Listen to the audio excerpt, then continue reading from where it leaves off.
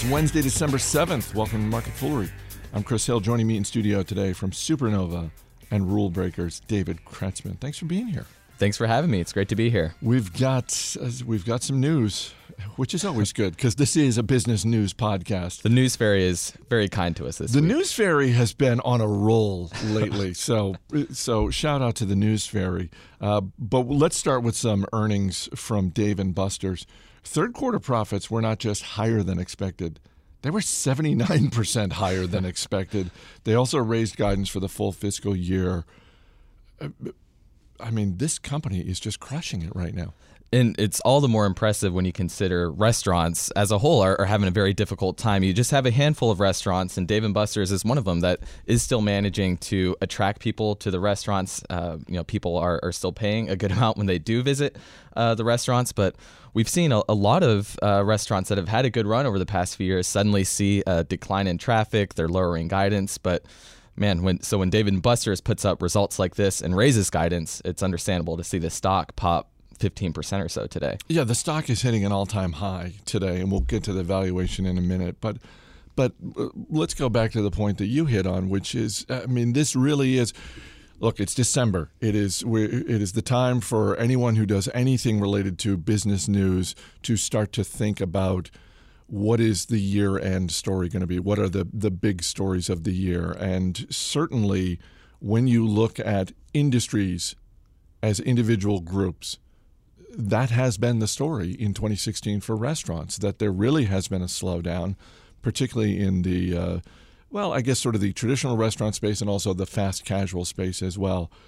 As you said, this makes Dave & Buster's latest quarter not just all the more impressive, all the more surprising, because this is one of the most discretionary income-focused stocks I can think of.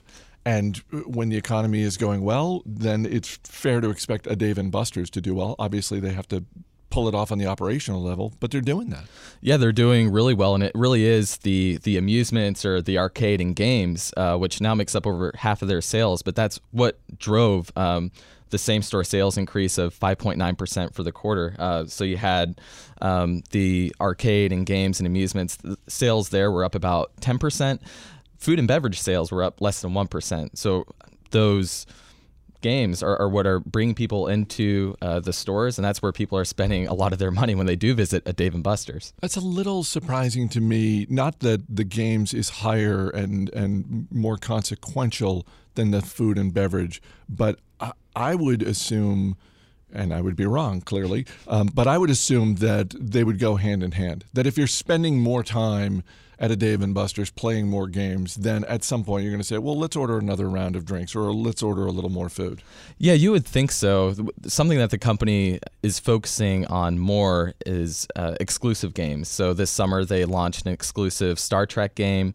They had a couple others that came out within the past few months. So those games seem to be a big draw for people, or maybe once people are in the stores, they see some games, they check it out, and there's almost like a loyalty rewards factor into that. Like you just get hooked on the games and I'll keep you coming back to the stores. That's something that pretty much every other restaurant doesn't have. So that is a big differentiator for Dave & Buster's. And I think the question is, how does this company perform when the economic situation, maybe takes a turn for the worse? But on that note, restaurants, I don't think, have a whole lot of excuses anymore, because now the election is over, and for a while people have been giving macro uncertainty as probably one of the main reasons that people were pinching pennies a little bit more, not going out, not spending money, eating out. But now that you have the election over with, unemployment just hit, a 9-year low at 4.6%. Right. Like, people should be eating out, and restaurants need to do a better job of attracting people to those stores. And the restaurants that prove their ability to do it, whether it's Texas Roadhouse, Dave & Buster's, Starbucks, those are the ones that will continue to be rewarded by Wall Street and the stock market as they should be. Yeah, and I'm not saying, gosh, go out and pick up a few shares of Dave & Buster's because the stock's at an all-time high. But I think this is one of those times, and we've seen this with retail recently too. This is one of those times where if you're an investor and you're looking at the restaurant space or you're looking at the retail space, you can sort of take a step back and look over the last, say, 6 months or so and say, well, who has been performing? Because you're right, there are no excuses. And I think we talked about this on an episode of Motley Fool Money recently with retailers where you can say, no. It's not that consumers aren't spending. They're spending. They just might not be spending it at your shop, but they are spending, and we're seeing it with restaurants too. Absolutely, and to Dave & Buster's credit on the conference call, they did credit good weather to part of their success. A lot of times companies will blame bad weather when their results aren't up to par, but it's nice to see the flip side when restaurants will give the weather a little bit of credit where it's due. What do you think of the valuation of this stock? Do you look at the all-time high that it's hitting today and say, "Ooh, boy, they're doing well on the operational level, but this is a pricey stock"? Well, when you look at the valuation on a price-to-earnings basis or PE ratio basis, the PE is now at about 27, which isn't unreasonable. It's not the highest that valuation has been for the company over the past year, really since it went public. Management gave some very preliminary guidance for the next fiscal year. So next year, they're expecting sales and earnings to grow in the low double digits. I think the question is how sustainable is that growth? But right now they have 88 stores opened. Management sees a long-term opportunity of 200 plus stores in North America.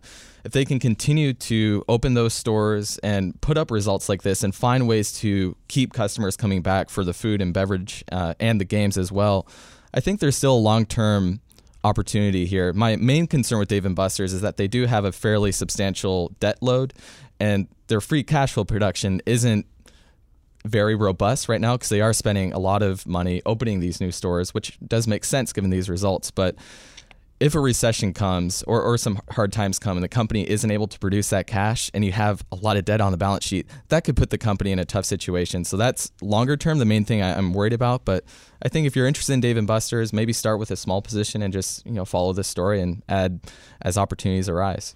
Earlier this week, IDC, which is the global research firm, put out a report on the smartwatch industry. And I'm quoting from the report here, smartwatches will continue to struggle in the near term. And yet that did not prevent Fitbit from buying Pebble for less than $40 million.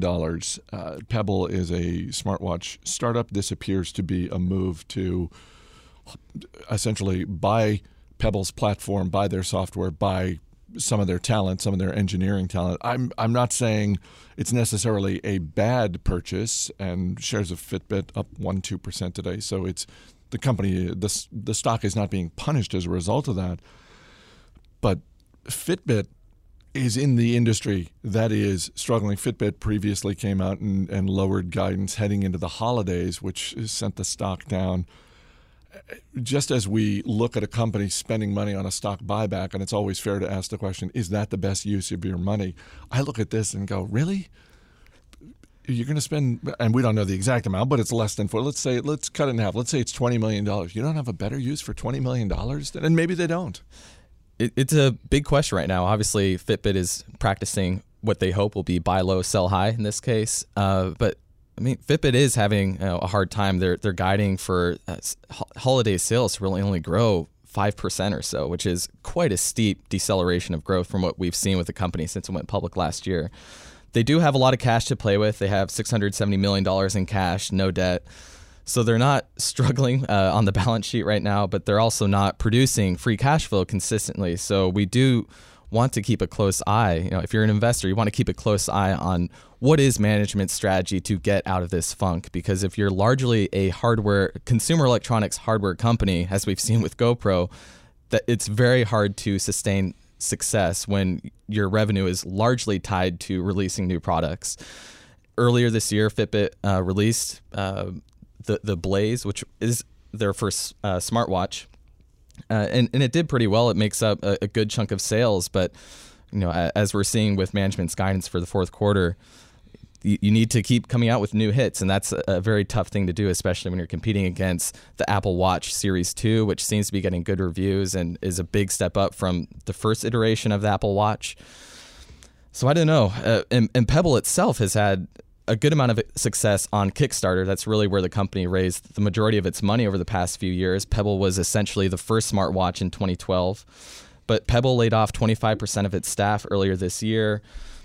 and it's not really clear what Fitbit gains from this acquisition. Maybe some help on the software side, which is where management seems to be focusing more. But I don't know. I don't think this alone certainly isn't going to turn Fitbit around. There's a TechCrunch report that that sources the price tag of this acquisition between $34 and $40 million, saying that this essentially covers Pebble's debts. So if nothing else, it appears that Fitbit didn't overpay for Pebble, and so maybe that's why we're seeing the stock bump up a little bit as well. But this appears to be an industry that is ripe for more consolidation. Fitbit has a great brand. I think the devices are pretty well regarded, but it really is a tough space. And when you look at globally sales slowing down, which was a big part of that IDC report, and even Apple, saying that year-over-year sales were declining for Apple. They're still selling them, but they're declining. So it's definitely a soft market right now.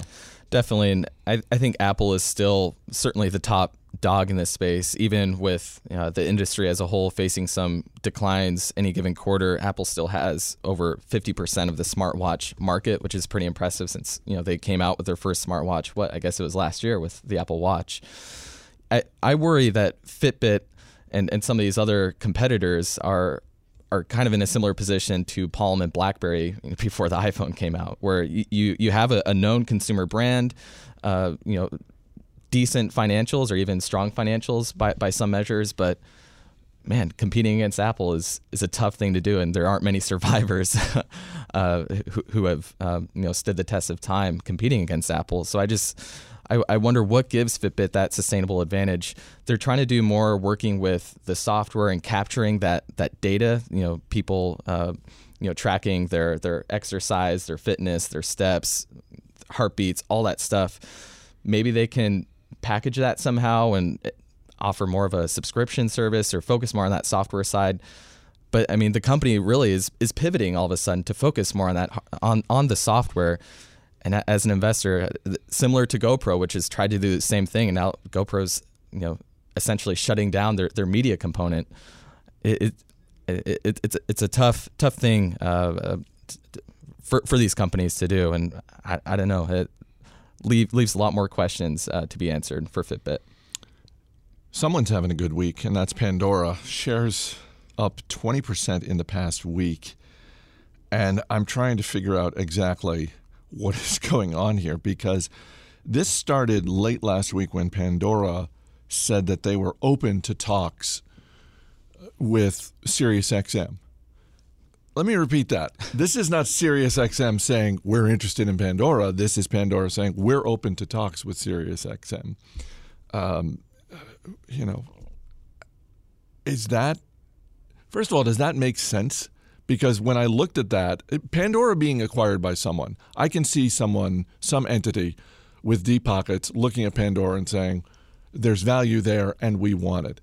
SiriusXM is kind of in the same business. I'm not sure what SiriusXM would gain from buying Pandora. And I don't know what role Oppenheimer has in all of this, but they put out a note the other day saying, not only do we see this making sense, we see this making sense in the range of $18 to $21 a share.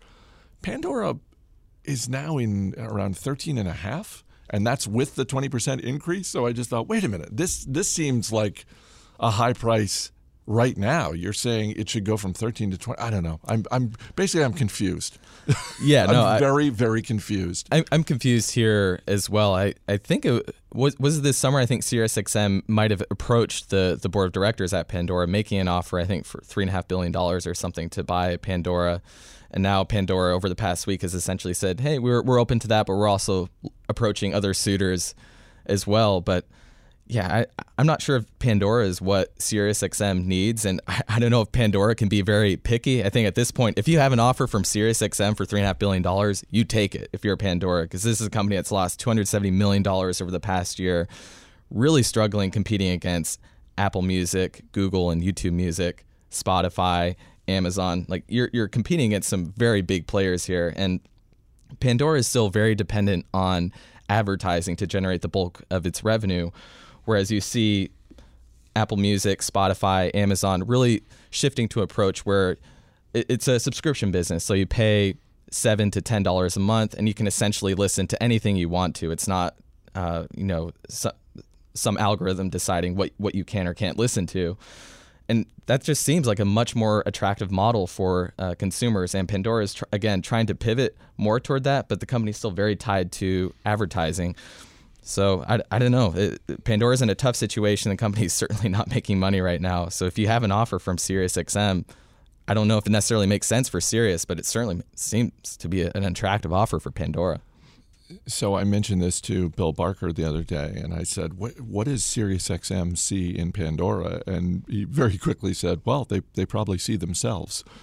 If you think back to when Sirius was a standalone satellite radio and XM was a standalone satellite radio company, they were both sort of 1990s versions of Pandora. It's like, oh, yeah, we've got all this music, and we're losing money hand over fist. So I don't know. It'll be interesting to see if they actually do get together. I can't imagine there would be any sort of regulatory issues here.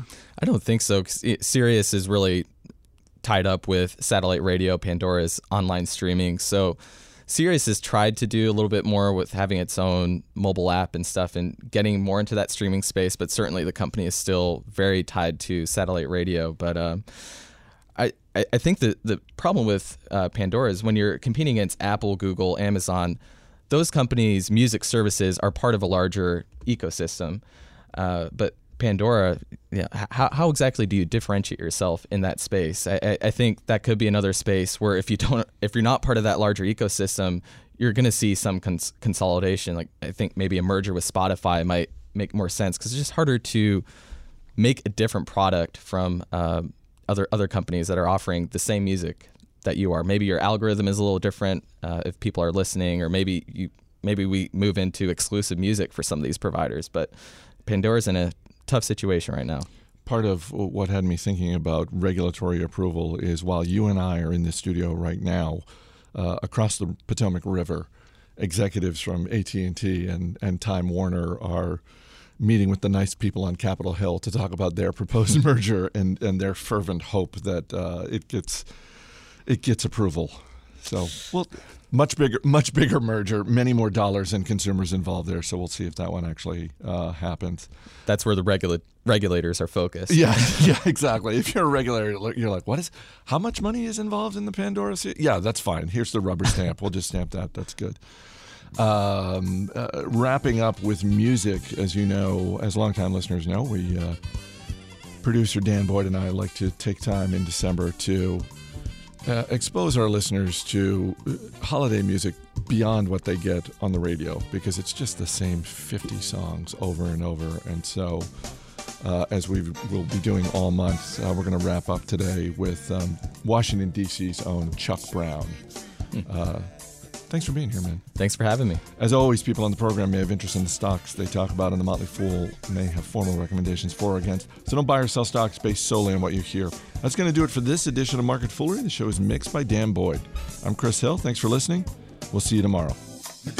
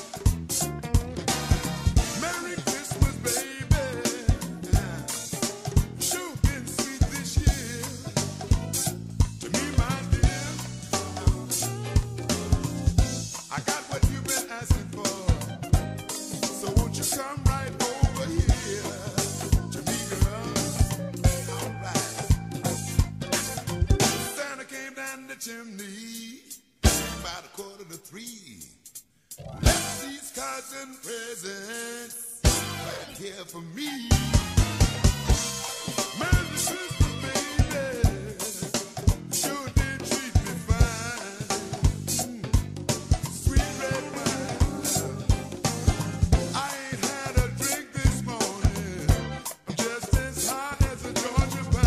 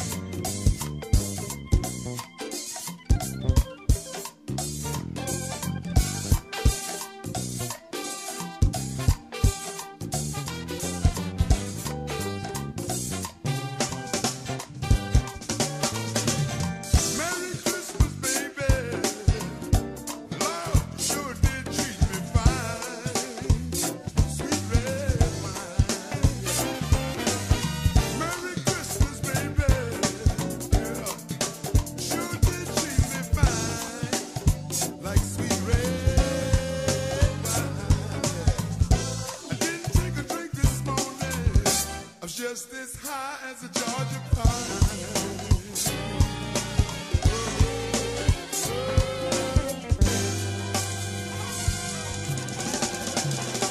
You're so irresistibly lovable.